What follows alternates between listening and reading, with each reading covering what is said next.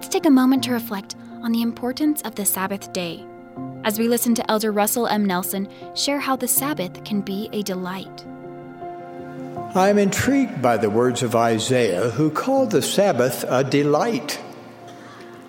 Yet I wonder, is the Sabbath really a delight for you and for me? I first found delight in the Sabbath many years ago when, as a busy surgeon, the Sabbath became a day for personal healing. By the end of each week, my hands were sore from repeatedly scrubbing them with soap, water, and a bristle brush. I also needed a breather from the burden of a demanding profession. Sunday provided much needed relief. What did the Savior mean when he said that the Sabbath was made for man, and not man for the Sabbath? I believe he wanted us to understand that the Sabbath was his gift to us, granting real respite from the rigors of daily life and opportunity for spiritual and physical renewal. God gave us this special day, not for amusement or daily labor, but for a rest from duty with physical and spiritual relief. In Hebrew, the word Sabbath means rest. The purpose of the Sabbath dates back to the creation of the world, when after 6 days of labor, the Lord rested from the work of creation. When he later revealed the Ten Commandments to Moses, God commanded that we remember the Sabbath day to keep it holy. Later, the Sabbath was observed as a reminder of the deliverance of Israel from their bondage in Egypt. The Savior identified himself as Lord of the Sabbath.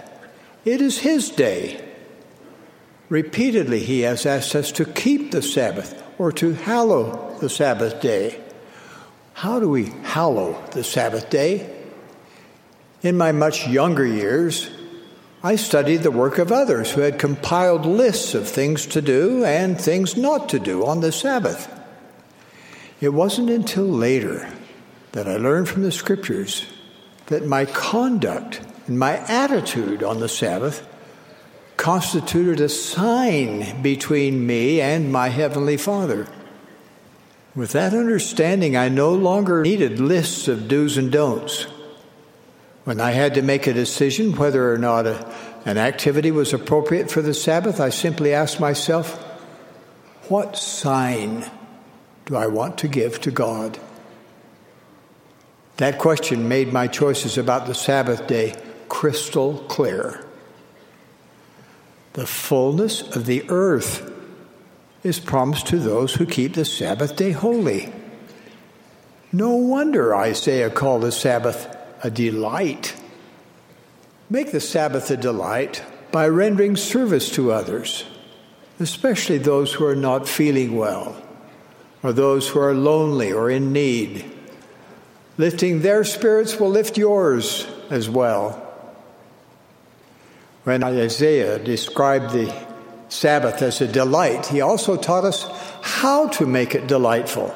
He said, "If thou turn away from doing thy pleasure on my holy day, and call the Sabbath a delight, and shalt honor the Lord, not doing thine own ways, nor finding thine own pleasure, nor speaking thine own words, then shalt thou delight thyself in the Lord."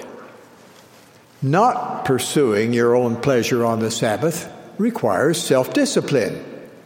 You may have to deny yourself of something you might like. If you choose to delight yourself in the Lord, you will not permit yourself to treat it as any other day. Faith in God engenders a love for the Sabbath.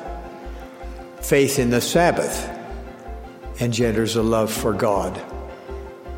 A sacred Sabbath truly is a delight. That was an excerpt from Elder Russell M. Nelson's talk, "The Sabbath is a Delight."